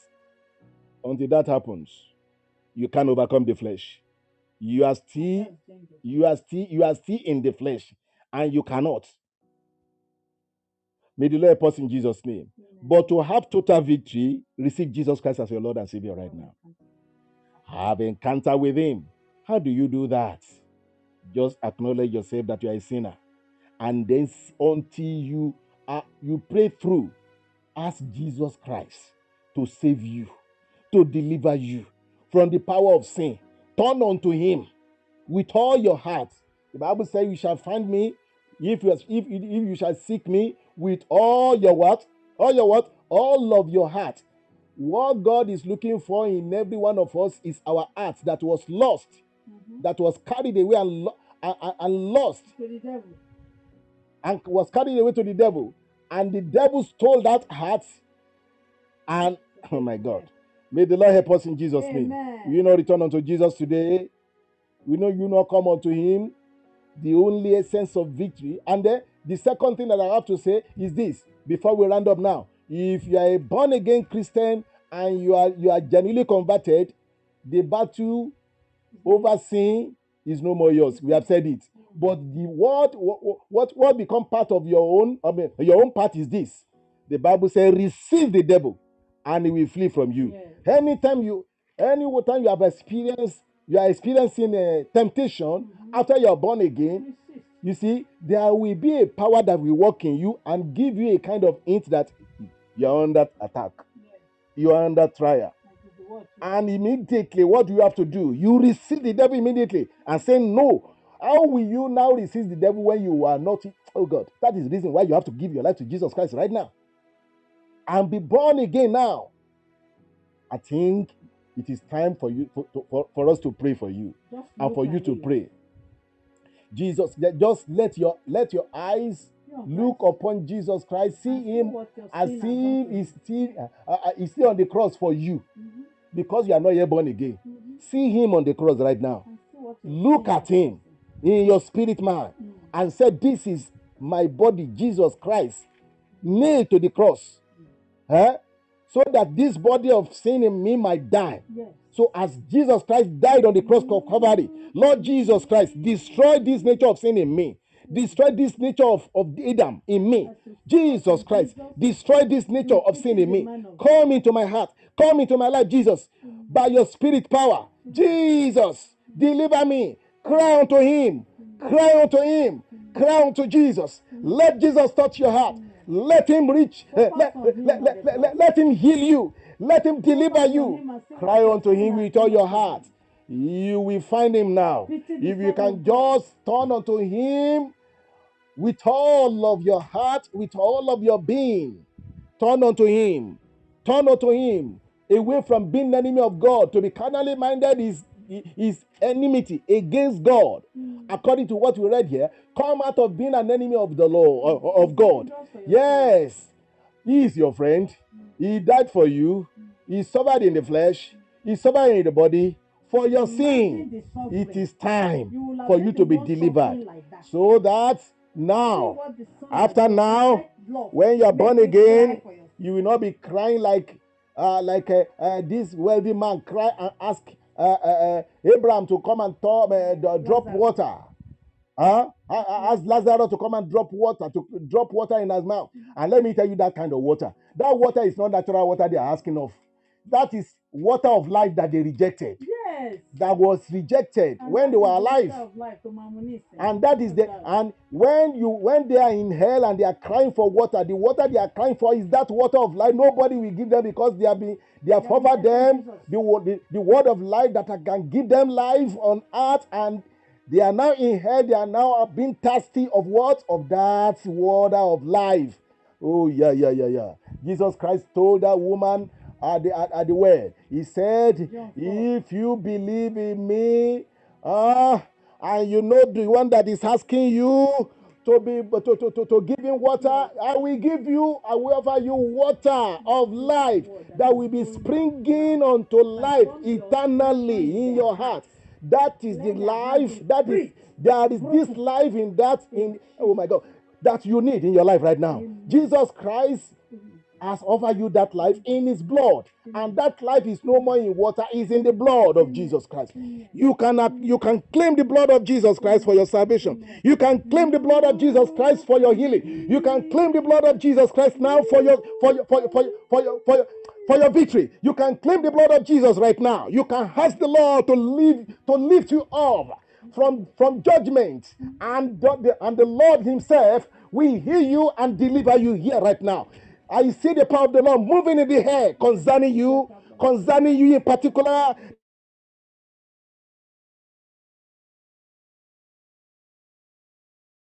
Right there, right now, receive that power right now. Be saved. Cry for salvation. Weep about your sin. Ask him to save you. Ask him to do operation in your life right now. And the Lord will do it right now. He will do it right now. He will do it right now. He will do it right now. He will do it right now. He will do it right now. He will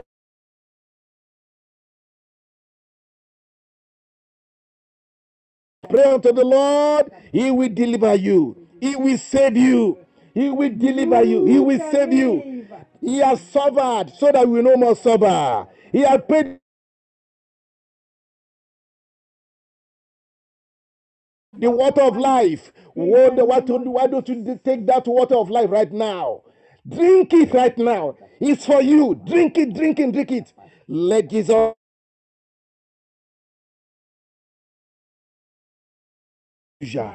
We are ending this program, ending this episode right now. You can still reach out to us. Very soon we are ending it in the name of Jesus. And we know the Lord God Almighty, we hear you before we end this program. We say we be hand up before the end of this program. The glory of the Lord is here. I will break I want you to say that by the blood of Jesus, break every stony heart in me. Give me the heart of flesh. Remove every root of sin in me. Plant your righteousness inside of me. That is how your victory will begin over the flesh, over Satan, over the world. The foundation for your victory is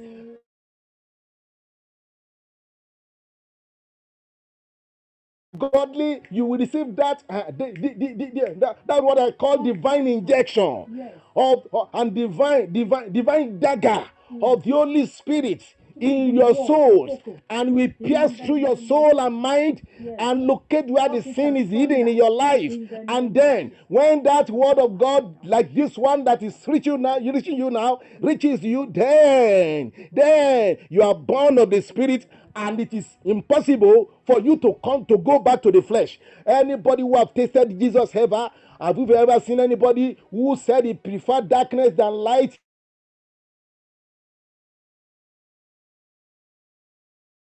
Tasted the light of the Lord, it will be difficult for you to go back into any sin. That is the foundation for being for having victory, permanent victory over the flesh.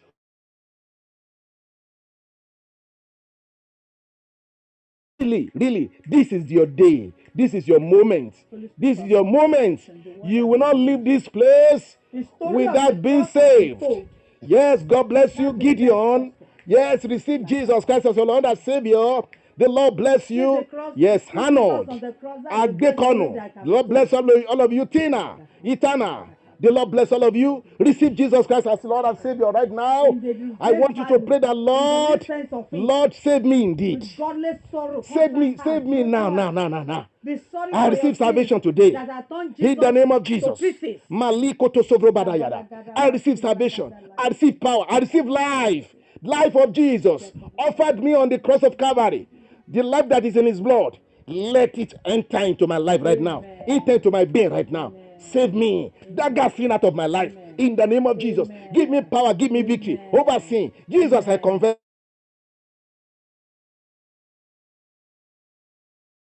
In the name of Jesus, I confess you, Lord, as my personal Lord and my Savior. In Jesus' name. Amen. We commit you to the Holy Spirit. We commit you to the Holy Spirit, who will save you, will heal you, will deliver you permanently. You see, we are going to continue that message, the study in the book of Romans chapter 8 that we are studying. We still stop here. We stop here at verse 6. Hallelujah. Yes. By the grace of God, we are going to continue from verse 7. Yes. Next week, the Lord will help us in Jesus' name and give us victory. Join us next week, Monday, for our family Bible study again. The Lord bless you as you join us then. The Lord bless you indeed in Jesus' name. That is 4:30 always on Mondays. Then join us on Wednesday, 7 a.m. for our family family Shiloh hour. That is our covenant day. So the Lord will meet you. He will meet your need. And don't forget to join us on Saturday also by 3 p.m. Yes, as we continue to pray for family. The Lord bless you in the name of Jesus. Oh, yes, you are in Ghana. Gideon, you are from Ghana. Okay, okay, Nigerian time. I think you're where you just check Nigerian time at that time, you meet us there. The Lord bless you in Jesus' mighty name. God bless you. We are in the studio right now. We are leaving you to the hand of the Lord. The Lord bless you there in the name of Jesus. Lord, we pray more anointing for our preacher, more anointing for every one of us that have heard us today. We pray that the Lord God Almighty that have touched our life today will never remain the same in the name of Jesus. This word of God, we fly and we go places in the name of Jesus. And the Lord will use this word to save lives and souls and deliver men from the clutches of Satan, sin, and the world. In the name of Jesus. In Jesus Christ's mighty name, we pray. Hallelujah to the Lord. In the name of Jesus. Amen. Bye for now. God bless you. In Jesus' name. You can reach out to us on befruitfulfamily.podbean.com. That is where you get all our messages. Befruitfulfamily.podbean.com. God bless you. Bye for now. Amen.